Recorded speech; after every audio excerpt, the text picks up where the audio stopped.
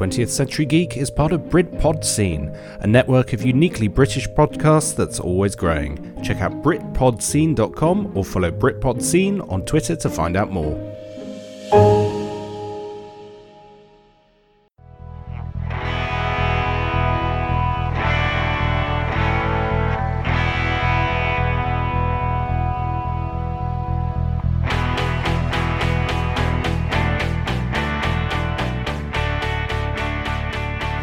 I'm Scott Weatherly. Welcome to 20th Century Geek. Before we get into the show proper, you may have noticed something different about the opening. I've recently accepted to join a network of fantastic British podcasts. Please check these out by googling Britpod Scene or checking out more information on Twitter either through @BritpodScene or #BritpodScene. The network includes some of the best, most unique and entertaining podcasts coming out of Britain today. It's absolutely fantastic. Okay, today's episode is going to be broken into two parts.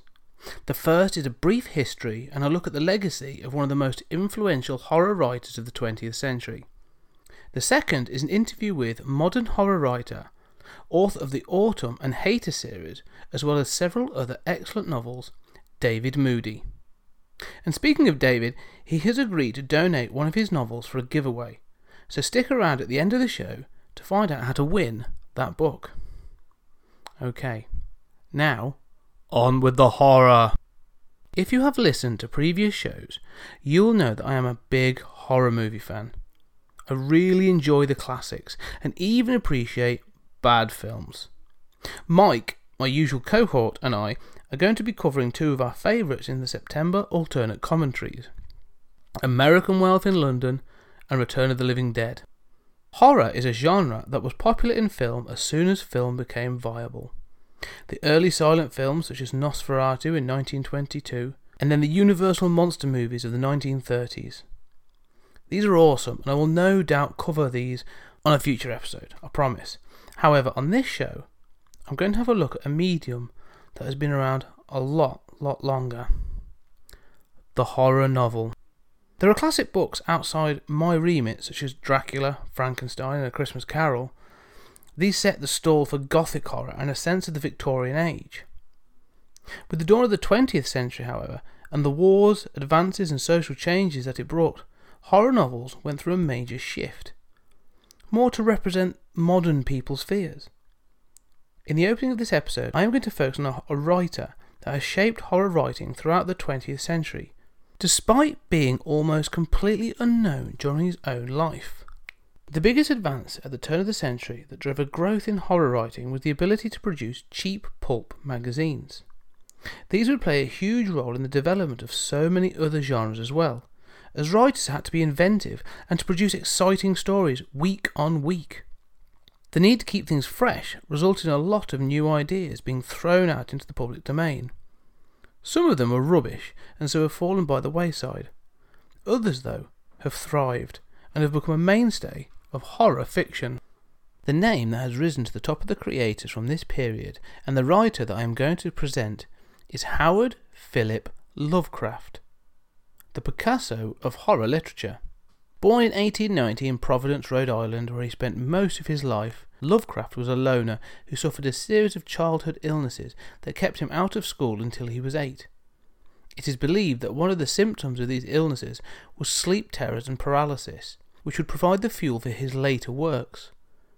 While he may not have been in school, he was a voracious reader with a love of chemistry and astronomy. By the time he was in his late teens, his family had fallen into poverty, and he started to suffer from a nervous condition. By 20, his condition resulted in him becoming a shut-in for almost 5 years, during which time he started to write in binge periods. While he produced reams of poetry and short stories, he did not seek publication or any social interaction. One of his primary sources of entertainment were the popular pulp magazines. His displeasure at the quality of the content finally encouraged him to reach out to the outside world and complain about the crappy content. The strength and passion of this debate around the issue in the letter pages caught the attention of Edward Dawes, who invited Lovecraft to join the United Amateur Press Association, which he did, in 1914. The New Contact encouraged Lovecraft to start submitting poems and essays for publication. It was for this group that his first short story, The Alchemist, was first published in 1916. He was finally professionally published in 1922. By this time, he had become very well known within the writing community, although not by the public at large. Despite prolific writing and publication up to his final days, this was how it would remain until well after his death. During his life, Lovecraft relied heavily on the support of the women around him. Initially his mother, who he lived with and cared for him during his years of reclusion. She eventually died in a mental institution in 1921. The loss hit Lovecraft hard and left a hole that would soon be filled by another woman, his soon-to-be wife, Sonia Green. Sonia saw potential in Lovecraft and encouraged him to move away from Providence and agreed to financially support him while he progressed his writing. This worked for Lovecraft as he was able to meet other writers and was able to let his abilities and imagination grow. However, the relationship between Sonia and Lovecraft was not standard, especially not for the time.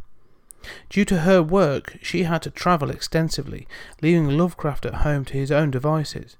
During this period, finances became difficult, and this time can be seen as strongly contributing to Lovecraft's nativist and racist views.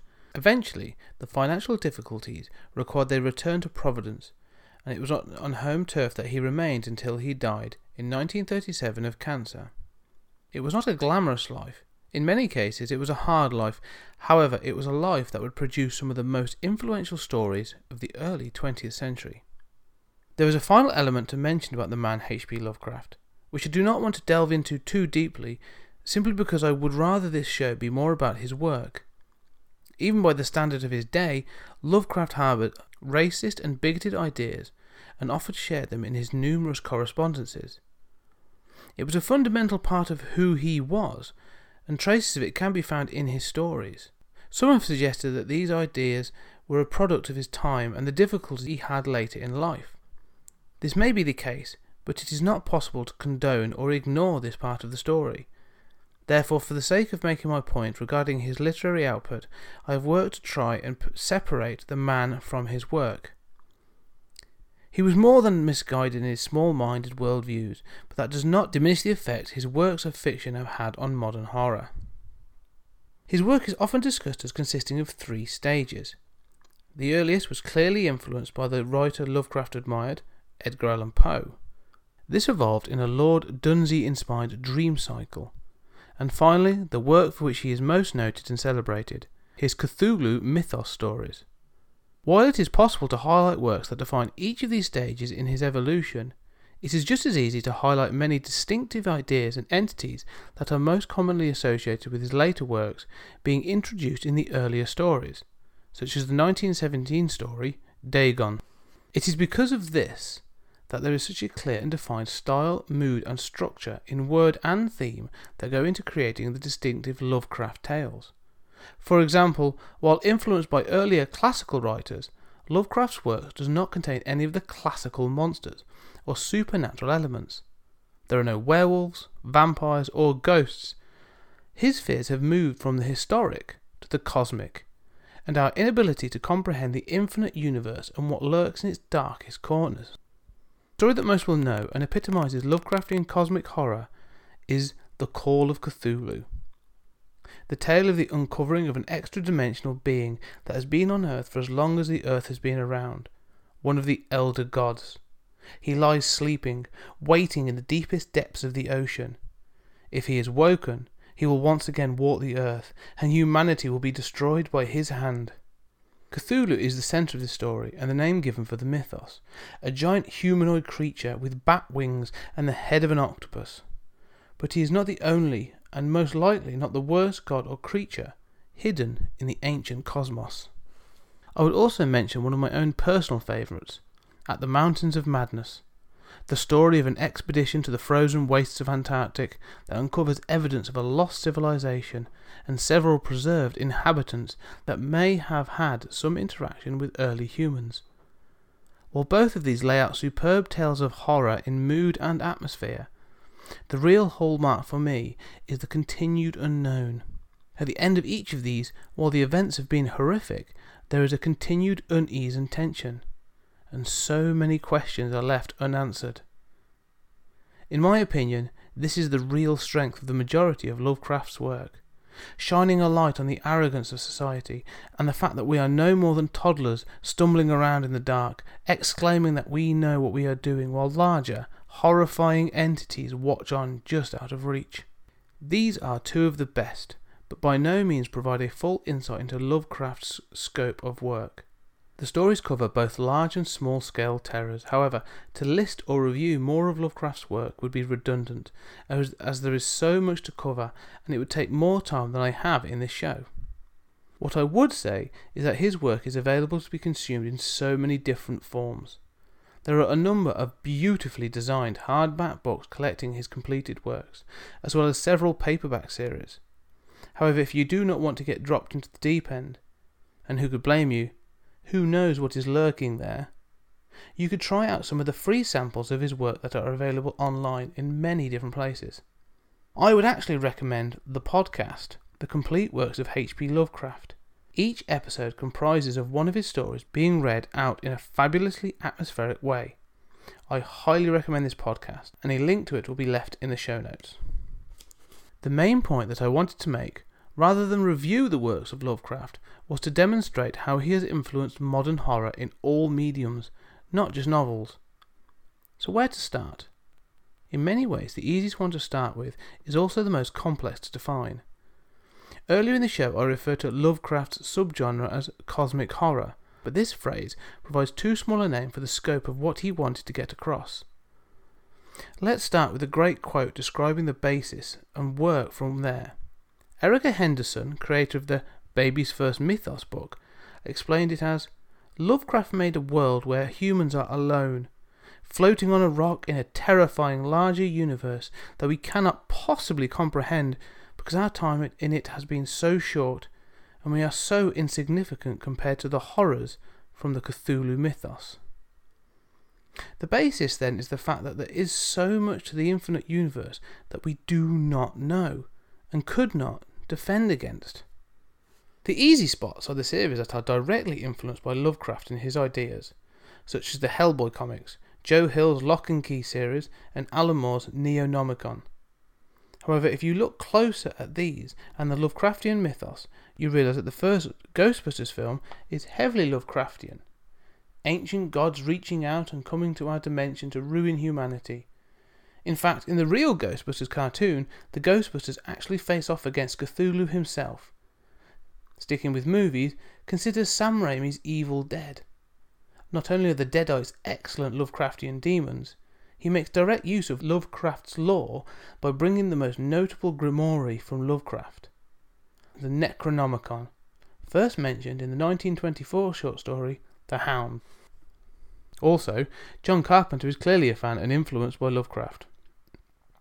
1982's The Thing is a fantastic horror in its own right, but it is also an excellent homage to a mythos story, including an ambiguous ending with more questions than answers. His later, underrated 1994 film, In the Mouth of Madness, is littered with Lovecraftian ideas and themes. And thinking of mythos movies, how can I fail to mention Ridley Scott's Prometheus, which when boiled down, this is pretty much the same story as At the Mountains of Madness, set in space rather than the Antarctic. Even the base premise of Joss Whedon's Cabin in the Woods, of sacrificing a group of young stereotypes to satisfy ancient gods, is a great twist on Lovecraft. Moving away from films, Stephen King has used Lovecraftian mythology themes in his work repeatedly. In It, the real menace to the town of Derry is an interdimensional being that sleeps for 30 years at a time, only to awake to feed. His short story The Mist could have been taken directly from a Lovecraftian collection. To take it further, his Dark Tower series is filled with Lovecraftian lore, mixing beautifully with his own creations. What about Clive Barker? So many of his books consist of interdimensional or otherworldly beings or locations being revealed to normal people with horrific consequences. From the Cenobites or Weave World to the magic of the art, each author has put his own spin on a template and foundation that was laid by Lovecraft. The second thing that I want to raise is the fact that Lovecraft was not protective of his property or his subgenre. In fact, he would openly let people use his themes as well as his characters, locations, and key items. The ones that can most commonly be found are the Miskatonic University, based in the town of Arkham. The university is first mentioned in the Herbert West Reanimator from 1922, and is referenced and used in a number of his other stories. It is the faculty members and the students of this university that have so many unfortunate run-ins with the horrors of the wider universe, and the beyond. First and foremost, I have to acknowledge that yes, the asylum in the DC Comics Batman universe is named for the Lovecraft town of Arkham. Just one more tentacle reaching out to touch the modern world. The fact that Lovecraft was so open with his creations meant that not only were they referenced in his own work, but also by other period writers, such as Robert E. Howard, August Derleth, and even Psycho's writer Robert Bloch. The result was twofold. First, we have the creation of the Cthulhu shared universe that is still being populated today. So many of his own stories are all clearly take place in the same universe and build on that universe's strict mythos. Within the stories, the references could be as small as a person's name or an item seen in a room, an early version of Easter eggs, if you will, all the way to directly referencing events of the other stories. Of course, Robert E. Howard created his own universe in which to play with Conan, but the use of a shared universe seemed such an obvious choice to Lovecraft that it was barely a choice at all. Looking at the modern fictional landscape, let's forget the Marvel shared cinematic universe. We know that Marvel and DC have been populating their own comic universes since the 1960s. I'm not saying that these are directly inspired by the early writings of Lovecraft or Howard. The Lovecraftian type universe is more subtle. If we look again at Stephen King as the prime example, he has built a shared universe for his own horror in Castle Rock, the region of Maine first mentioned in The Dead Zone, and has appeared in stories again and again up to his recent works, Doctor Sleep and Revival.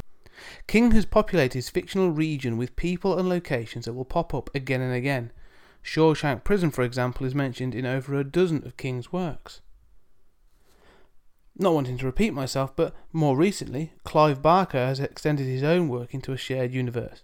The character Harry D'Amour appeared as a character in the novel The Scarlet Gospels, bridging the gap between the world of the Cenobites and the world of the art from the Great and Secret Show. These subtle shared universes, not requiring you to consume everything that exists in them to form an understanding or enjoyment, is the crux of what Lovecraft created. The universe was the tool to explore the ideas, not the point of the stories. There's a final thing that I want to mention that, depending on your point of view, is either fantastical fiction or hard, terrifying fact. There's a large part of the alien abduction and ancient alien conspiracy that is loaded with Lovecraftian lore.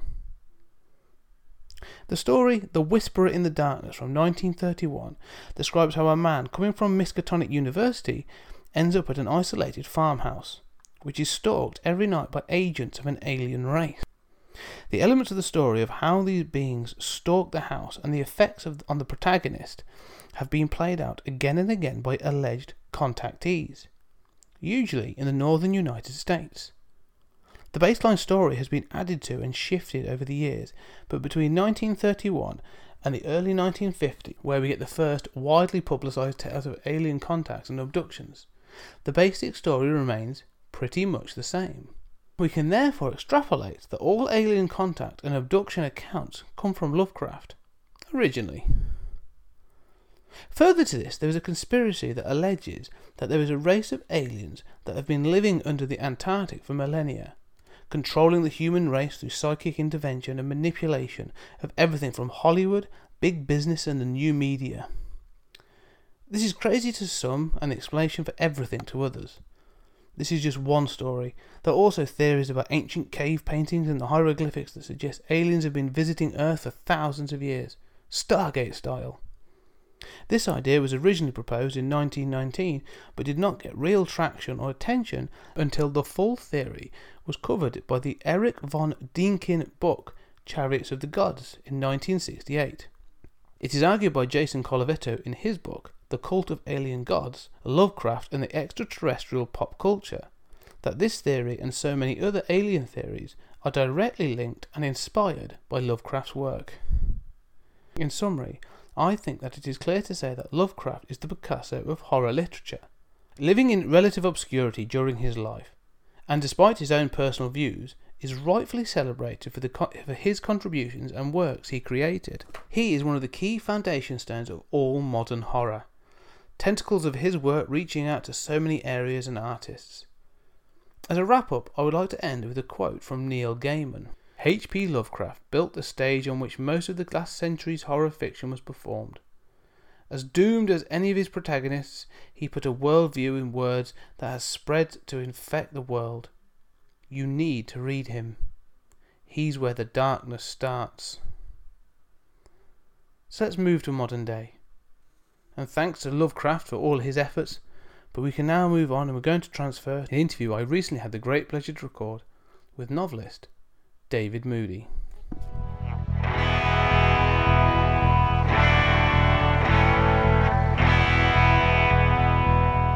Good. As long as you can hear me. Yes. And I've just got to say to start with, I apologise for the autumn film. It wasn't my fault. Okay.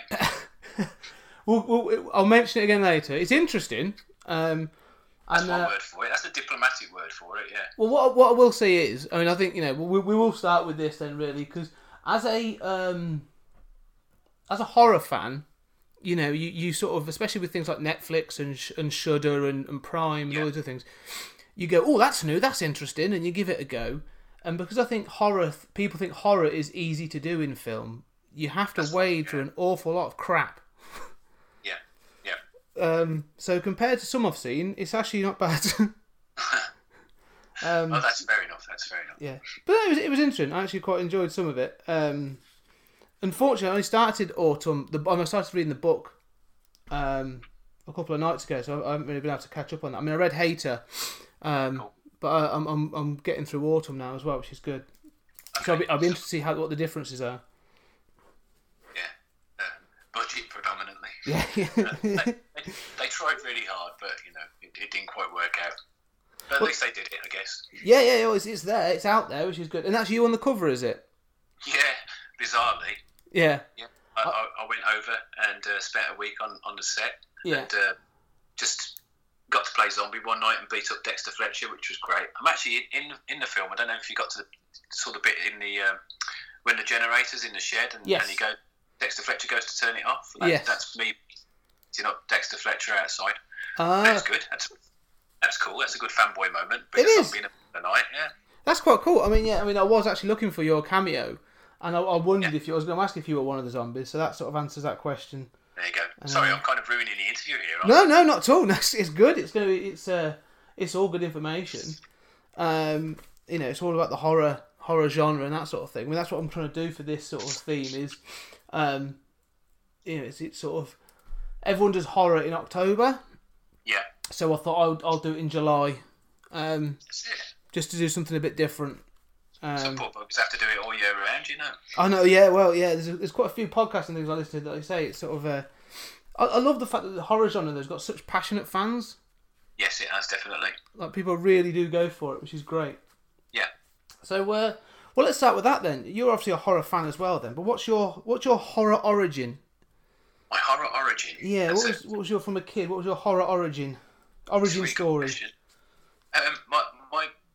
My earliest memories, I think, are from the horror double bills that used to be on BBC Two. I don't know if you're too young to remember those. I've just got to get used to the fact that I'm really getting on now. But I grew up in the 80s. Yeah.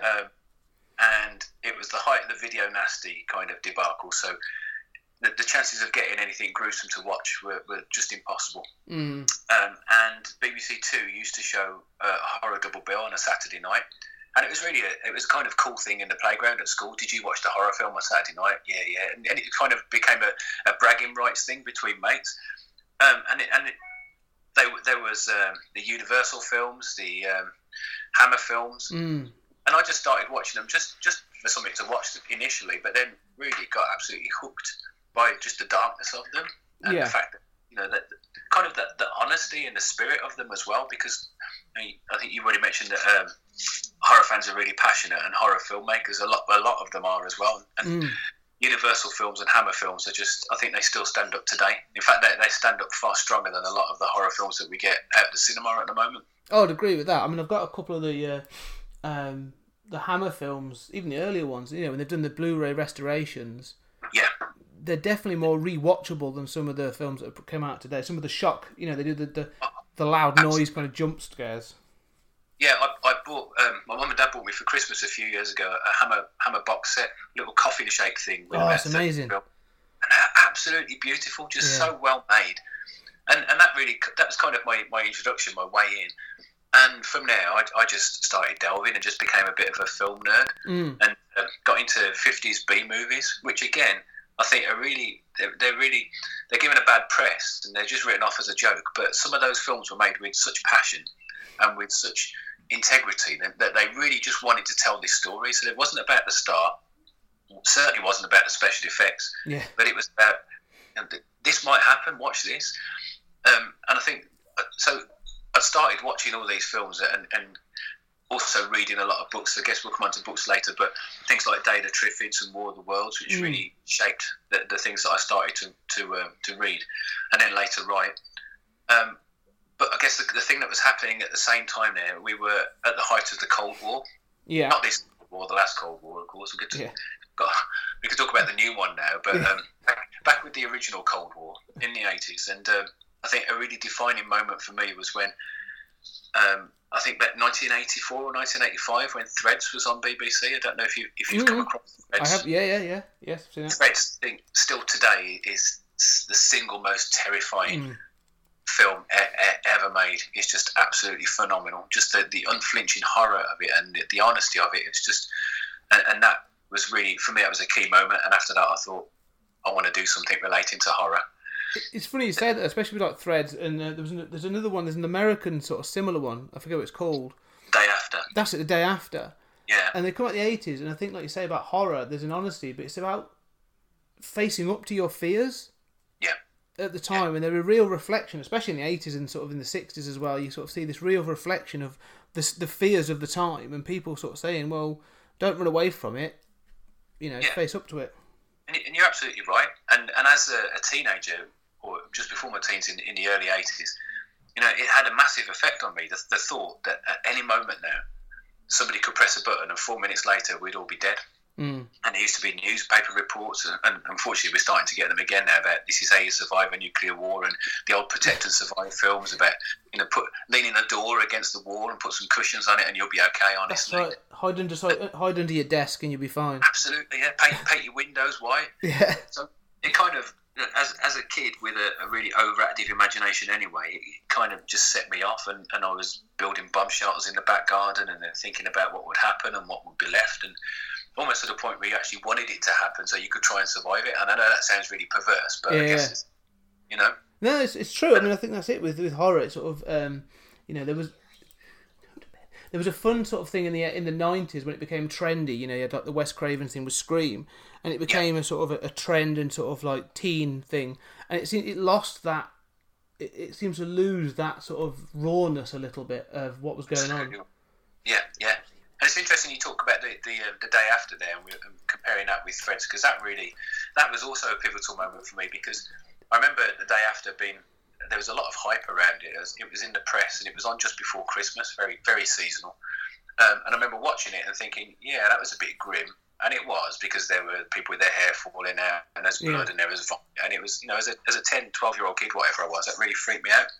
Which one of those interesting things is, I bet you could not broadcast that on the BBC now without fear of some real reprisals from, That's it. But that's kind of the point I was going to go on to make, because it was on the BBC and it was a big media thing. Everybody should watch this.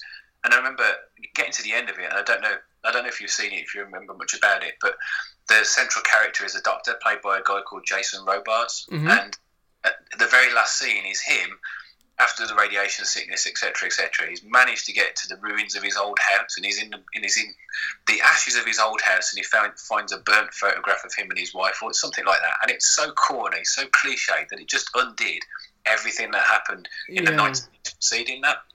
because it became just another saccharine American TV docudrama thing.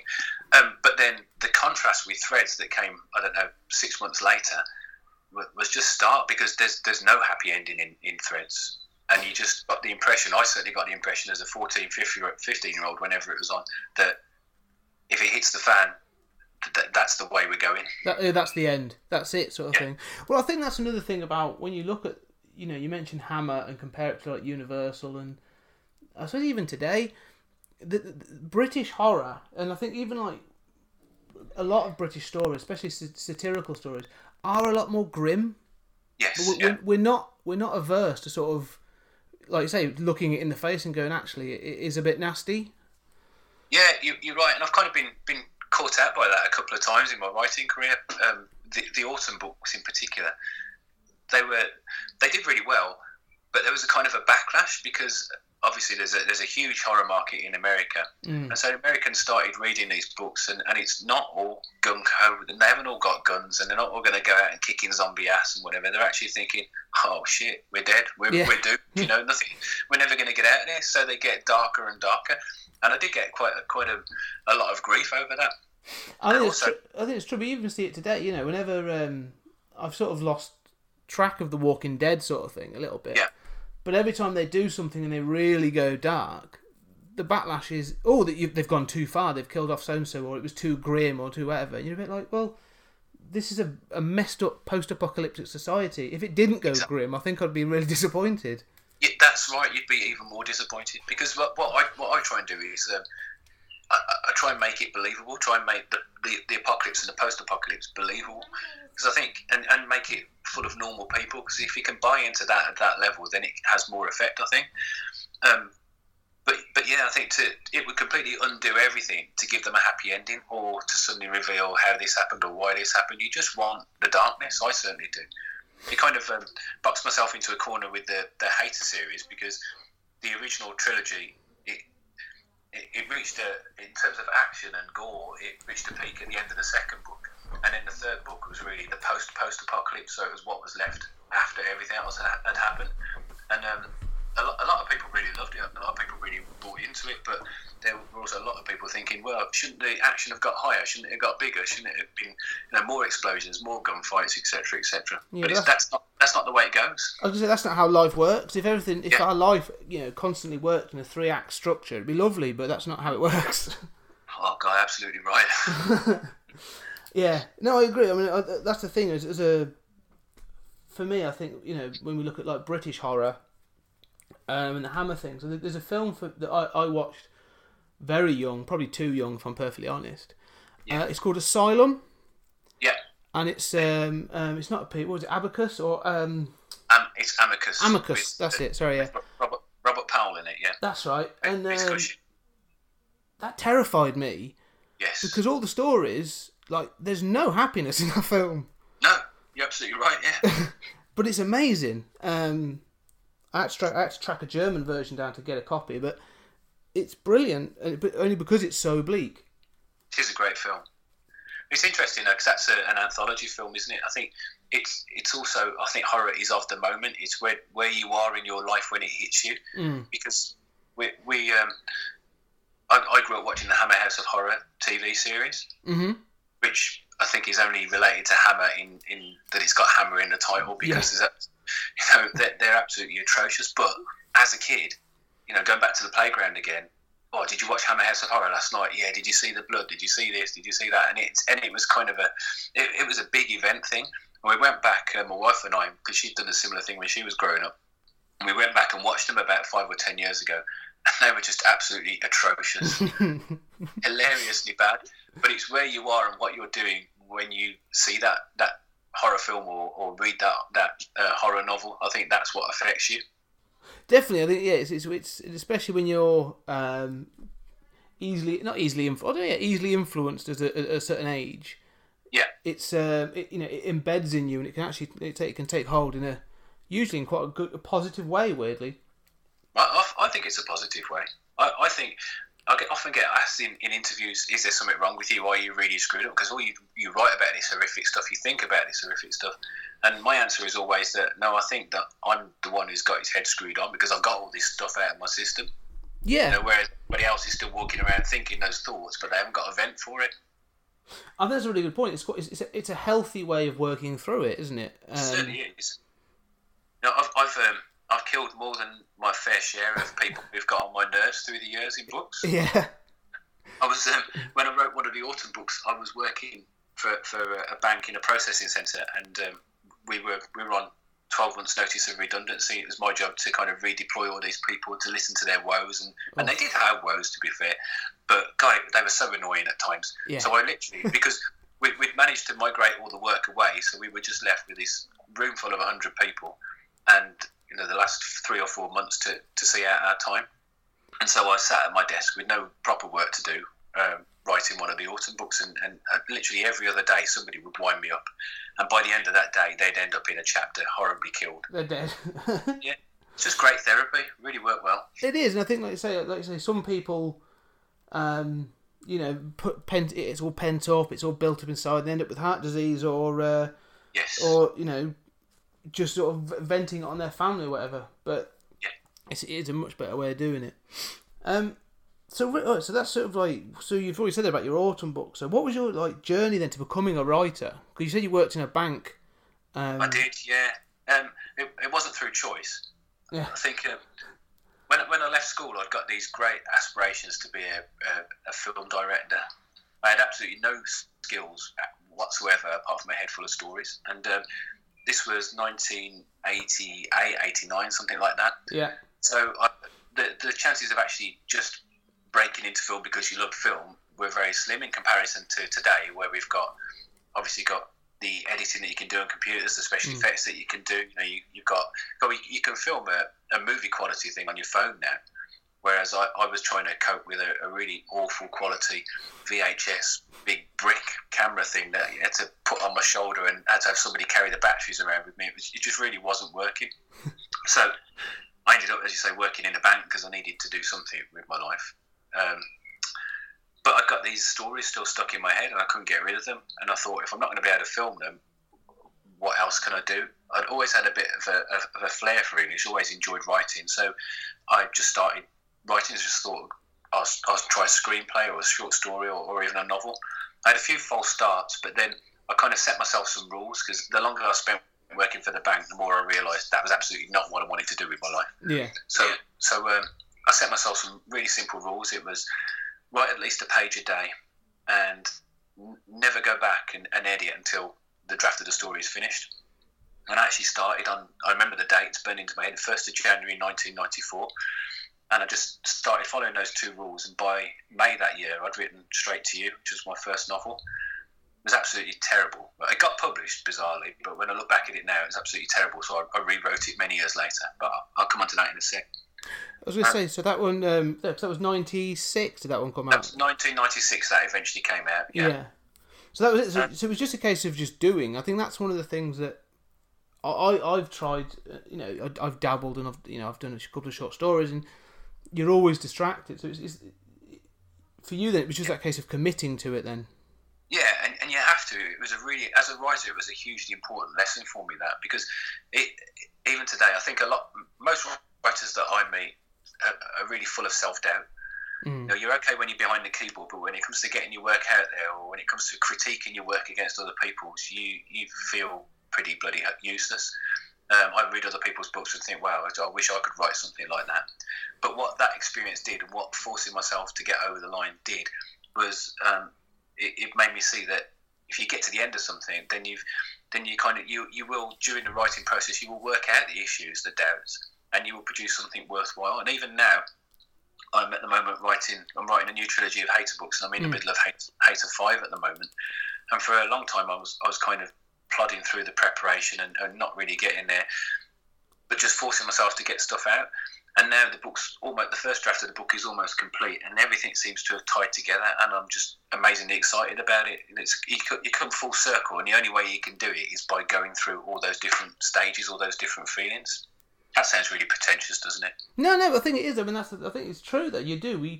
you go through a routine. Everything's a cycle, and you like when you do those preparations. It's funny you said about you create something and you can be very proud and very happy with the child that you have created, but the moment you pass out into the world, it's no longer yours, and you start to panic that everyone else is going to see it differently. Absolutely right. Yeah.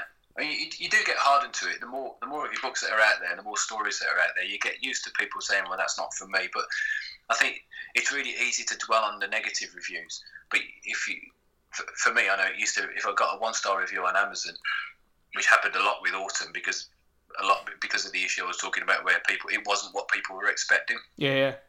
And a 1-star review would really hit me hard, and I'd think, what's the point in doing this? And it didn't matter how many 5-stars or 4-star reviews the book had got. All I'd focus on was that particular 1-star review. So it is a difficult. It's actually quite a difficult game to be in. Not just the physical act of writing, but the emotional baggage that you carry with it as well. It's one of those weird things that I've always thought about it. For even like yourself, authors and writers or artists or directors and all that sort of thing, even actors. Because you are giving of yourself technically, and then to lay it bare in front of people, it's pretty brave in a way, because you are laying yourself there to be criticised. I think if you think about it too much, you probably stop yourself from doing it, because you're exactly right. I a few years ago, I kind of lost my mojo a little bit, and really struggled for a while and wasn't writing a lot, and now that I look back at that period, which wasn't a particularly pleasant time, I look at the characters I was writing about, and they're all horrible, screwed up, insular little people, which was pretty much what I'd become. It's very weird. You do put yourself under the microscope, and you do expose yourself. I have this recurring nightmare about walking down the street naked, and I'm sure that's where it comes from. Yeah. Well, I think it happens. I mean, the comedian Tony Hancock, he I remember reading about him in his final years, and he completely broke himself because he never understood why people found him funny. Yeah. And the more he broke it down, the more he thought about it, the more he didn't understand it, and it was a downward spiral. Like he couldn't understand it. So like I say, it's crazy, but it's great, because I suppose on the other side, to move away from the darkness, you then meet, like you say, the passionate fans that are all about it and go, "Oh, this is amazing! I can't wait for your next book. It's amazing. You're doing great stuff." Absolutely, and it's kind of flipped on its head for me a bit now, because when I'm at an event, or if somebody comes up and just picks up one of the books that I read that really enjoyed it, then that makes it worthwhile. Again, sounding really corny and pretentious, but it really does. When somebody says to you, "I haven't read a book for years, but I picked up Hater or Autumn, whatever, and I really enjoyed it," then that makes, again, the self-doubt disappears then. It is. It's good, and I think it is worthwhile. I mean, I have to admit, I actually sort of came to you through Wayne Simmons. And I came across Wayne at an SFX event, probably about 6 years ago now. I was probably there. I think you were. I think the pair of you were there. I picked up one of his books, and I was like, "Oh, it looks interesting. I'll give it a go." And then I'm a big fan. I read all this stuff that you guys have put out, and I've really enjoyed it. And then I read Hater, and I finished it the other week, and I ploughed through it, and it's really good. It's one of those weird things that it sort of it spoke to me, but you can relate, like you said, it appeared in your life. I've got a daughter who's 4. Yeah. So when the main character's talking about getting back to his daughter, and that's what drives him on. Despite what the position he's actually in, either side he's on, I'm fully behind him. I'm like, yeah, you're damn right. It's. Yeah, you invest. It's interesting. Yeah, again, that's another book that's got a lot of me in it, because when I started writing it, I was that bloke. I've got 5 daughters, which is I know that's the kind of response it always gets. Yeah. And I was that bloke in a tiny little house that was far too small, working all the hours I could, doing a job I didn't particularly like, and so it was easy to relate. And I just thought it's kind of weird. The audience of Hater is split. Half the people really seem to love Danny McCoy, the main character, and the other people find him incredibly annoying. But I thought to make the book work and make the series work, he just had to be this really ordinary guy. He just had to be this bloke who was like the guy next to you on the bus or on the train, or the bloke you just walk past down in the road. It's just to show how far things could go. Because the first three books just they concentrate solely on Danny's story, and I think it's something I'm really proud of. I think it's a really interesting tale that I put him through. I've just got to say one thing though, because this does make me laugh. Still makes me laugh. I wrote Hater in 2006, and I thought, what's the absolute grimmest job that I could give Danny McCoy? So he works in the parking fines processing centre. So fast forward 10 years to when I was having that period that I was telling you about, that where things weren't working out for me writing wise, and I become very isolated, and I knew that I needed to get back out. So I applied for proper jobs. I'm still doing it actually, because I love the buzz and the interaction of people, and I didn't realise how much I've missed it. But I've ended up responsible for crossing fines at the Dartford crossing. Oh yeah. So, life imitating art. I've just gone and done what I was criticising Danny for doing all those years ago. Well, it's funny actually, because many years ago I worked for Transport for London, responding to the appeal letters for their London congestion charging zone. So I was responding not directly face to face, but like I say, I was doing a similar job. So when I was reading that, I could really relate to that sort of like, you go in, you do the job. It's very sort of wearing. So yeah, it's really good. I've already ordered the second two books. Oh, that's cool. I hope you enjoy him. Because I think Danny as a character, he really developed for me, particularly in the second book when he's searching for Ellis. So I won't give too much away, but yeah, it really affected me writing that one. It's interesting. I mean, you say that the character is is an ordinary bloke. It works more. I think a lot of it has moved more towards that being genuine. And I won't deny it. I absolutely love 80s action films. Rambo, Commando, Predator, all those kinds of things. But the thing I always find funny, especially as I'm older, is when you get someone who's supposed to just be a regular Joe, and then gets thrown into an action situation, but they are Arnold Schwarzenegger. Yes, totally. So you work in an office, yet you're chiseled. Yeah. Hey, some of us are. No, I'm not. Yeah, I know, and I really like to kind of turn that on its head and make the main characters these ordinary Joes. I write about ordinary people stuck in extraordinary situations, and I find that's what works for me. People seem to buy into it. It's really good. It's easier to relate to, I suppose. Yes, yeah. But you identify, don't you? You feel that you're there. Yeah.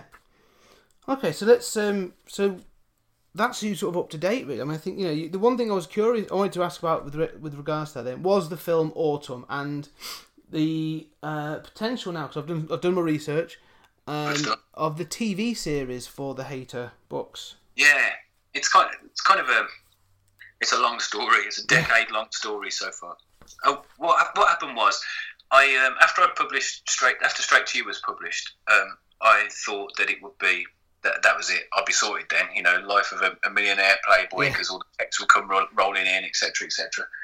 They didn't, and I'm actually sitting in my makeshift office in my garage now, and I can still see a box of the original run of Straight to You books from where I'm sitting.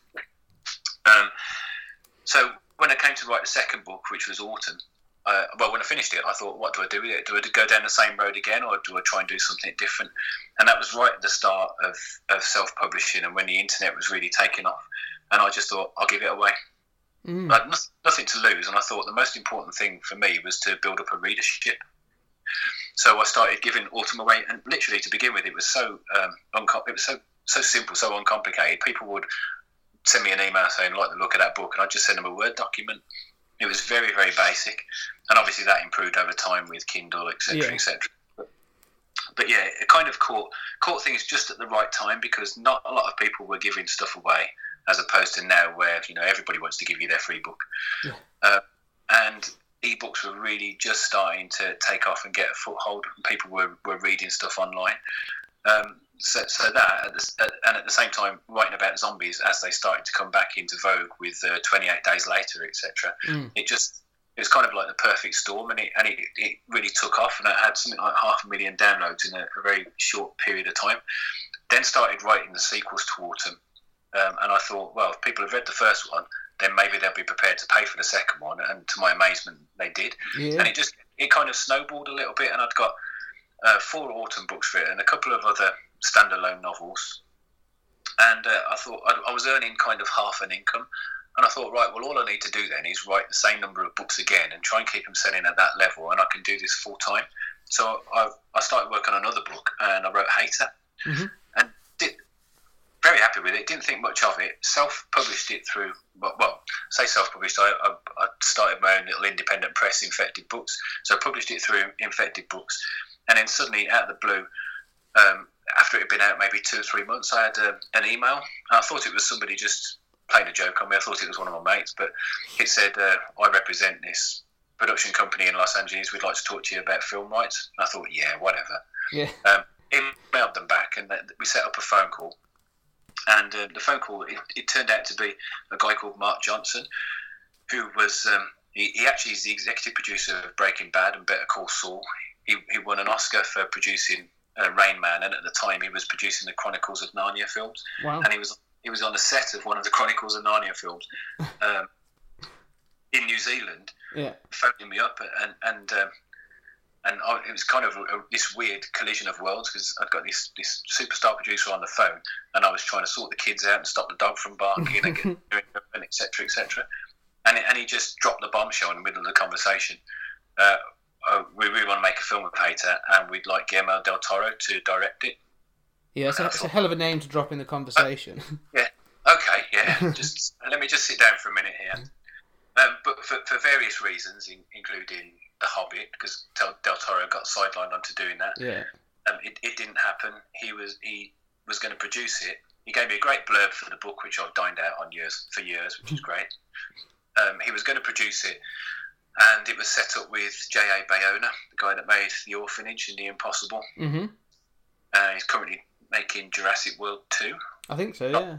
Not that we really need a Jurassic World 2, but hey. No. So it was all set up, ready to go, and I think the script wasn't quite there, and it kind of fell through. Mm. At the same time as getting that approach, randomly I had an approach from a very small Canadian company saying, can we buy the film rights to Autumn? And I thought, well, these two approaches are at different ends of the scale. If I agree to both of them, I've got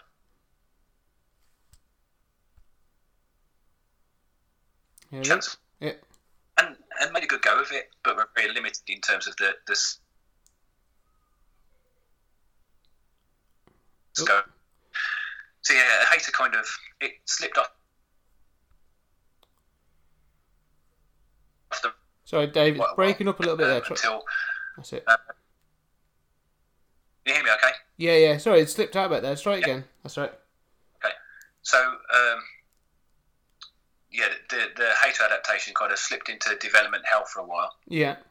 They kept renewing the rights, and that's okay, because you get a check for a few quid every other year, and it's worth doing. But I just got frustrated that I thought the initial traction had gone, so the chances of it being made were reducing every time I was renewing the option. Yeah.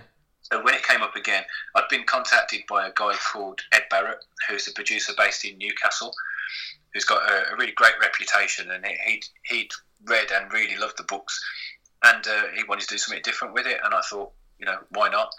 So agreed a deal with Ed, and at the moment he's shopping it around and just trying to get it off the ground. We did get very, very close just before Christmas to signing for a TV adaptation, as you said, which is not happening at the moment, but we're still in active development on it. I think it's a story that sort of suits TV, and as they say, it's the golden age of TV. So it certainly is, yeah. It would be great to see it. It would be fantastic. Well, I'm writing a second trilogy of books, based on conversations that I'd had with Ed, because we started talking about a TV adaptation.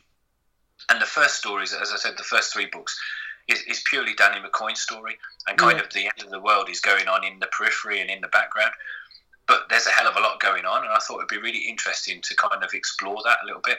So the 4th book in the series takes the story back to the beginning, and that comes out in December. It's called One of Us Will Be Dead by Morning, which is kind of an origin thing again. Yeah. But then the following on from that, there's the second and third books in this trilogy. So the fourth and fifth books are going to wrap in and around Dog Blood and Them or Us, and give kind of the other view to what Danny's doing and what's going on in his world. And it's a great thing, and that's the thing. Like, you know, these stories and others is they sometimes may focus in on a single or a small group of characters, but these events are clearly going to be worldwide. So there's a whole heap of stories to tell. Really, so many different scenarios. Joe, it's been absolutely fascinating because to write the fifth book, as I said, that's what I'm working on at the moment. I went back and read Dog Blood, the first sequel to Hater, because this book, both Dog Blood and the other half, the fifth book, take place at exactly the same time. And it's been really interesting because I'm looking at the events that I wrote about in Dog Blood in a completely different light now, because I'm talking stuff that went on in the background to trigger the events that Danny got caught up in, and then likewise talking about the way that the new characters are surviving or trying to deal with the events that maybe Danny's triggered off. It's really interesting. Yeah, so they definitely intertwine and stuff, and I find that fascinating. So do you have like I imagine if you've got like a timeline written out of like it started here and here's all the events and how they sort of interweave and that sort of thing, or is it all in your head? It's a little bit of both. For some books, I will write down a full timeline.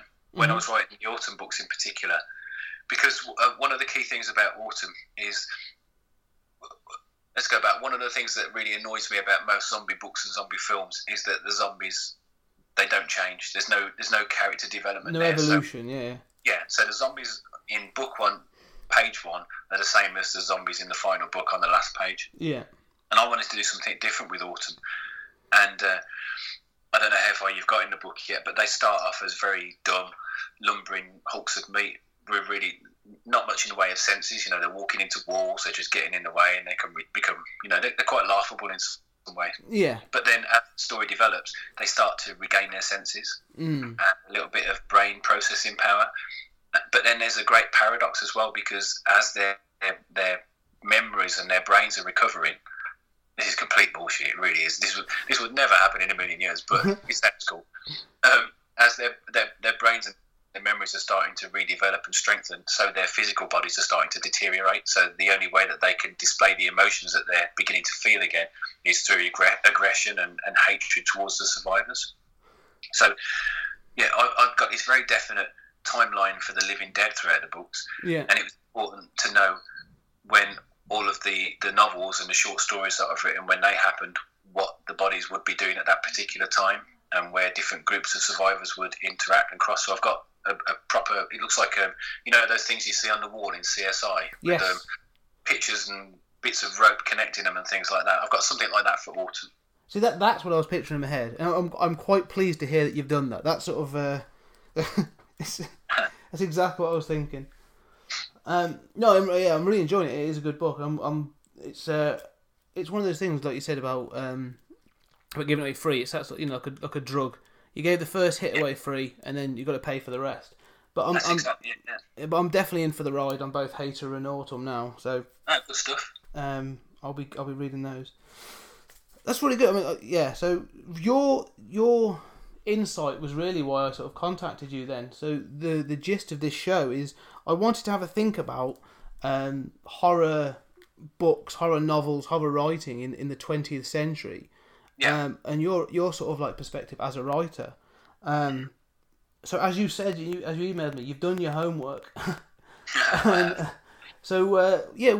What books were you reading then as a kid? What were you we talked about films, but what were you reading as a kid? Well, the two books that really did it for me when I was very young, and again, you said that you were watching films too young. I think I was reading these books too young. But Day of the Triffids is the key one that I always mention, and War of the Worlds is the other one. And both for similar reasons, I think, is why they affect me so much. Day of the Triffids, if you like describe it to somebody, it just sounds ridiculous. Yeah. So there's these carnivorous 7-foot-tall plants. And everybody's blind, and the plants are walking around, and it just sounds stupid. But the way that John Wyndham wrote that book, it's just so believable, so absolutely terrifying.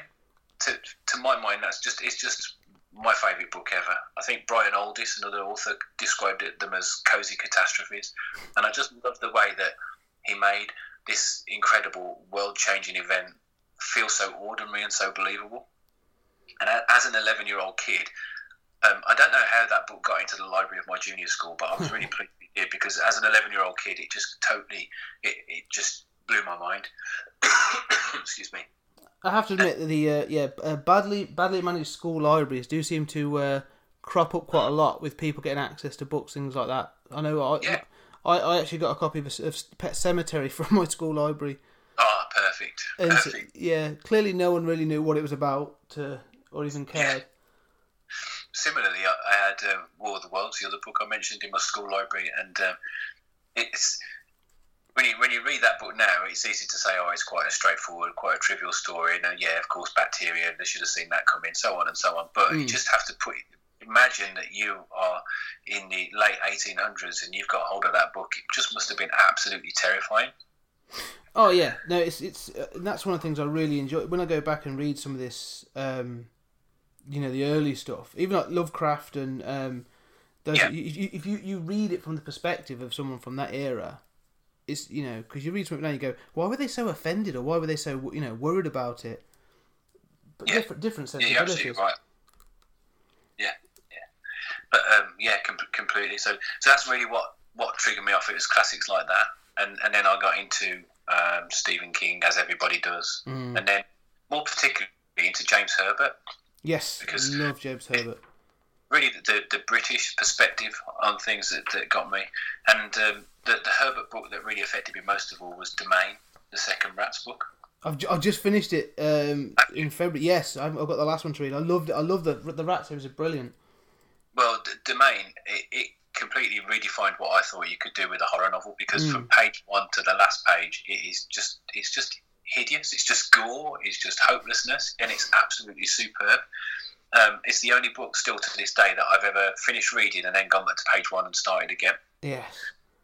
I was very fortunate and very honoured a few years back when James Herbert released his last novel, Ash, and I got to host a couple of events when he was publicising it. He only did 2 events, one in Birmingham and one in London, and just by chance I was contacted and asked if I'd host them and interview him, which was just incredible as a writer to be able to have that experience, and it felt just like I was talking to him, just having a chat and asking him about writing and what I should be doing, etc., and just completely forgot the fact there were a few hundred people listening in. Yeah.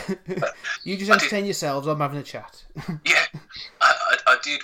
The first time I met him, I went there. I've still got my yellowed, tatty copy of Domain from the 80s. Yeah.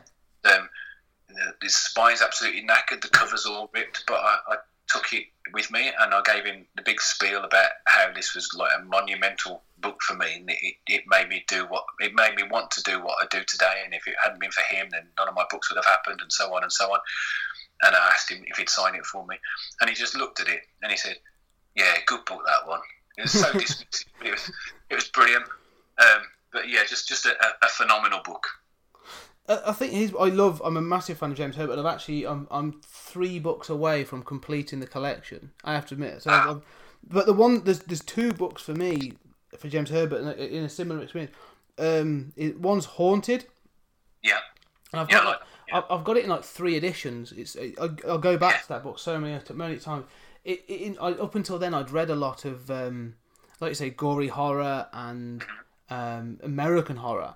And then I read this book, and it's the first sort of like almost like a slow burn ghost story. It is, isn't it? Yeah. And it really got under my skin. And it's amazing. I've gone back to that stuff, but then to follow up with The Ghost of Sleeth, which is another amazing book. So yeah, James Herbert is a massive. I'm a huge fan of James Herbert. I think he's amazing. Yeah, he's an absolutely lovely guy. Really, he just. What was cool for me watching him as a writer, regardless of whether you like his books or not, just as a professional, he was amazing. He had, when I got to the venue, my signings, there's a handful of people, and I'm happy with that. If I've got a queue of 2, I think I've won. Yeah. But James Herbert, he'd got queues literally around the block. In one of the old Waterstones in Birmingham, we had to phone the branch so that I could get inside to present the thing, because there were just so many people out there. But that guy, he stayed and he spoke to every single person who was there, and he signed every single book. The very last person who came that night, he waited. It was about 11:30 at night, and he'd got a suitcase full of books. And James Herbert, despite the fact that I think he might have been unwell and he was in his 70s, he stayed there and he engaged with this guy and he signed every single book. And he just, it was a life lesson for me. If you want to be a professional, follow James Herbert. Yeah. It sounds like a real class act. I mean, definitely. But it means stuff. I mean, that's the thing. It's about, because the fans, like you say, they're the ones that, they want to do that, and it's part. I suppose it's sort of like part and parcel of it. I mean, one of my favourite, more recent writers, Joe Hill. I met him. Yes. I think it was last year, the year before. But he, big queue, and you could see there was people there that wanted to meet him for the things he's done. A lot of his books, some of the comics he's written are really, really good. And then halfway through, he was doing a talk, and he was talking about his latest book, Fireman. Someone stood up and said, "Oh, so what's your dad doing next?"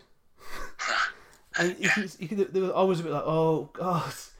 Don't say that. But he completely took it in his stride, and he says, "Oh well, he's doing this," and then talked for 5-10 minutes, and then moved on. And he just thought, class act, Absolutely right. Yeah, that's really good. So what else? So it sounds to me though that you're very much into that sort of apocalyptic horror. Definitely. Yeah. End of the world, end of society kind of stuff. I do love that. I think at heart, I'm a people watcher. I just like, I like kind of lighting a blue touch paper and then stepping away and watching the fallout. I don't do that. I was going to say, dinner parties with you must be interesting. Yeah. But I think the reason that I kind of focus on the apocalypse is because I get really frustrated. I am a miserable git, an old man, and I do find that society these days, there are just so many things that wind me up. The cult of celebrity, the fact that most people can't function unless they're online, and people walking around with their phones and not looking up. Just, it's an endless stream of things. But to my mind, when the apocalypse comes, all of that crap is stripped away, and you've just got people reacting as people would. And for me, I think that's absolutely fascinating, just getting rid of all of the bullshit that we surround ourselves with and just really just going on instinct, pure gut instinct. And that's why I guess I'm so hooked on the apocalypse, and I am. I make no apology for that. No. It's quality. In fact, another couple of books that I've enjoyed recently. One by Conrad Williams. Oh yeah.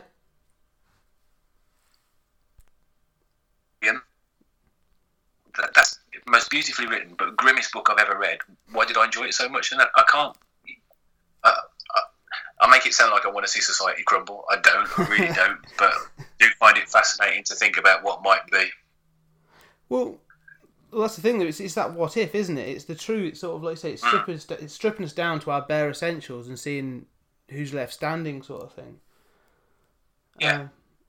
Because that is the other side of it, because I'd want to be the one left standing. Yeah. So that's that question then. So that fascinates you, but what terrifies you then? So what scares you when you read these books? What gets under your skin and or does anything? I think, if I'm completely honest, and this might sound like a cop-out answer, but books and films don't tend to scare me. What scares me is people. Not everybody. Yeah. But look at some of the things that go on in the world today, and I think that a lot of the stuff that's happening is far grimmer than anything I would make up. There are some truly horrific things going on out there, and most of it because people just don't give a damn, because there's a really weird paradox, I think, at the heart of any society, and that's that people are going to bind together, but they're always going to want more than everybody else. And I know that if it came down to it, if it was a question of my survival or my children's survival, then I know that I would do whatever I had to do to survive and to help my kids survive. And that's quite a terrifying prospect, because that's why we're here. That's what we're doing. We're trying to survive, and it's always at the expense of somebody else. Well, that's very good. It's true. I mean, a friend of mine and I, we've got a weird game that whenever you go to somewhere, you apply a survival rating to it. Yeah. So if it was the end of the world, what survival rating would this place get? It's a joke, you do it between each other. But in the back of my head, I'm still doing it with a serious level of calculation. Yeah, I completely understand that, and you joke about it, but it just happens. I wrote a story a few years ago called "The Cost of Living," and it's about a family in their house, and it's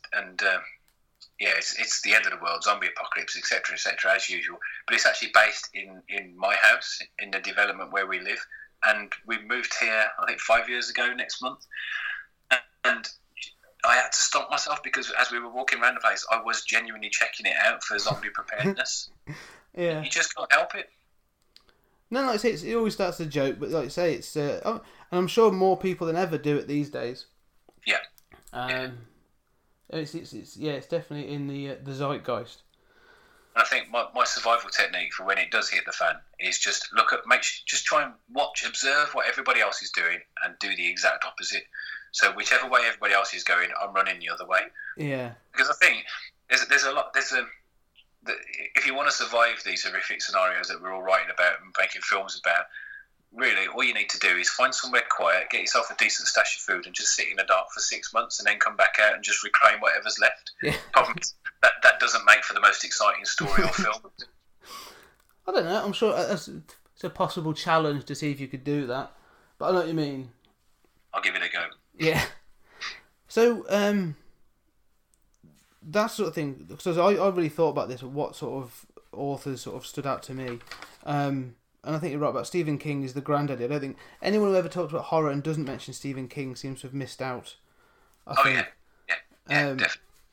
I mean, the other one for me that really blew me away when I was young is I came across a copy of. It was just one of the volumes of the Books of Blood by Clive Barker. Yeah. And again, it was that thing of like, I can't believe you can get away with this. Mm-hmm. And he's another one, I think, whose imagination he just lets run riot. Yeah, I think you're right. Yeah, I need to read more Barker, but I remember not in the 80s not being particularly not reading very many books at the time, but seeing Hellraiser, and just seeing the film adaptation of that, it kind of opened my eyes, and I thought, did that just happen? Did that just get made? It's phenomenal. I mean, that first film. I mean, it's a franchise with most definite diminishing returns. But that first film is so good. It's one of my favourite horror films. Yeah, 1 and 2 I can stomach, and 3 I don't mind if I've had a few drinks. But after that, you just don't go there, do you? No, I've sort of I trailed off. I think I've watched a couple of them when drunk, like you say. But even for 3, when Pinhead sort of has his head poking out of the concrete pillar. It just seems a little too daft at times to be taken seriously. It does. So all right, so if you were gonna recommend sort of 5 books, 20th century horror books, then to the listeners, the David Moody recommendations, what would they be? Well, I think I've already mentioned a few of them, but yeah. I'm going to repeat them again. So, Day of the Triffids would be number 1. Mm-hmm. My second book, I think, will be I Am Legend. Richard Matheson. Excellent book. Because that is just absolutely superb. I did quite a lot about it on my website last year, watching all the terrible film adaptations. Actually, the Vincent Price one is okay, but the other film adaptations are just awful. But it was just a good excuse to read the book again, and it's just absolutely amazing. So influential, that book. I think it just it's not just vampire stories. It's you can see the roots of Night of the Living Dead. You can see the roots of a whole host of horror classics in there. I agree, and it's quite a quick read as well, so it's a really, it's not an intimidating book to pick up, really. No, not at all, yeah. Domain would be the third one that I mentioned, James Hartnett's Domain. Conrad Williams is one, which I think has not been as widely read as it should have. Absolutely superb book. And my final pick would be a book by a friend of mine, Joseph DeLacy, a book called Meat, which is another book which I think didn't find the audience that it deserved. It's been out a couple of times, but it's just an absolutely phenomenal book. I don't want to say too much about it because it will ruin the central conceit, but you won't want to eat a beef burger again after reading it. Funny enough, I've got Hit, that and Garbage Man on my reading pile. So I have got both of them. So they are on my shelf to read. I enjoyed both of them. Garbage Man less so, but Meat, it just blew me away. Superb. I'll get round to that as well then. Excellent. Good recommendations, and I'm glad that James Herbert is on your recommendations. That's it's a warm feeling inside every time I get to talk about James Herbert. Oh, it was just a complete class act. Yeah. Yeah. He insulted me, he corrected me all the time, but it was just such a really nice guy. The saddest thing is I gave him a pile of books. I thought, you've got to chance your arm. So I gave him a nicely made up pile of books on a letter just saying how much he'd influenced me, etc., etc. And he's about a year later, he sent me a letter saying, thanks for the books. I will get around to reading them one day. Starting a new novel tomorrow. And then about a week later, I just saw in the news that he'd passed away. And you thought, what would he have gone on to produce? You just can't imagine. That's it, the story that was never told. Exactly, yeah. I'll admit that with some of his books, I kind of have the Hammer horror feeling that I was talking about earlier, when you go back many years later and reread something and you think, well, maybe that's not as frightening as I thought, or Survivor is one. I was going to mention that one, yeah. Have you seen the film version? I haven't, no. I keep meaning to check that out. It's worth seeing. It's an interesting... It is. Think, isn't it? Yeah, it's right part. It's worth seeing. It's an interesting adaptation. It's very much of its time, but it's if you can find it, it's worth seeing. He and I bonded a little bit over bad film adaptations of your books, because I was talking to him about Rats, and his experience was very similar. Because I don't know if you've seen that, a very, very, very bad Italian version adaptation of Rats. I have, yeah. Yeah, with dogs with fur jackets on.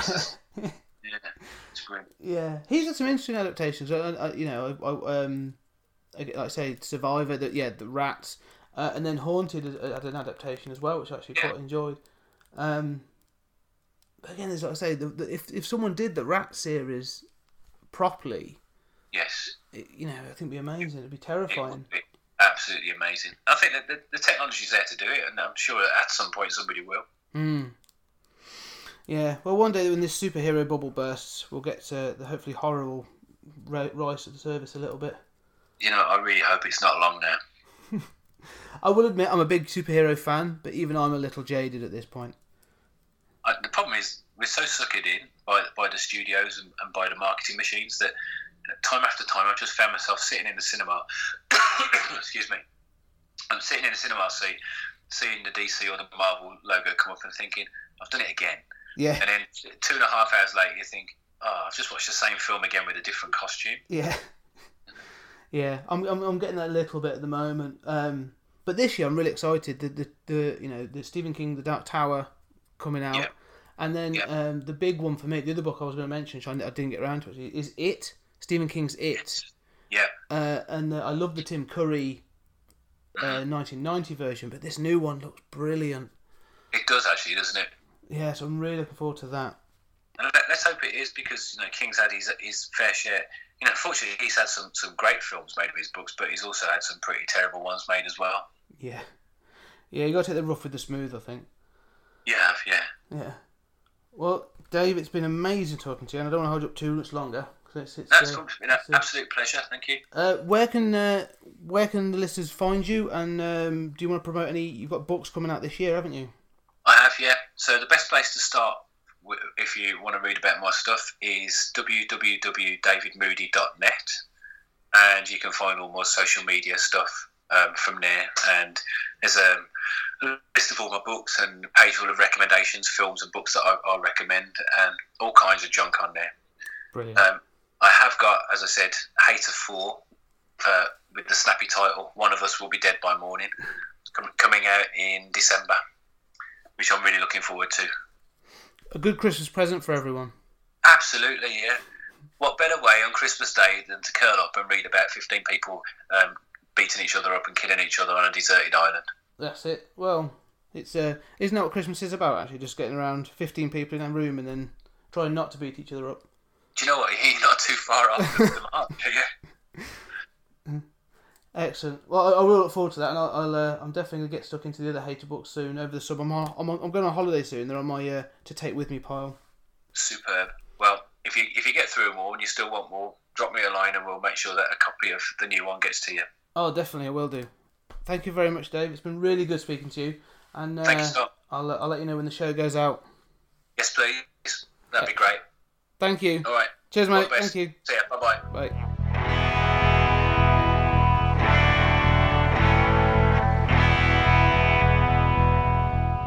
Okay, well, there was the great interview with the fantastic David Moody. Some really good bits in there. It was a great interview, really good fun. And he's a great guy. And as I said at the start of the show, he's donated a book to give away, one of his books. So, but think of a question. I'm going to cross-pollinate. Okay, so it's going to be a Dave Moody book. But the question is, Howard Phillips Lovecraft, what Rhode Island town, city, was he born, lived and died in?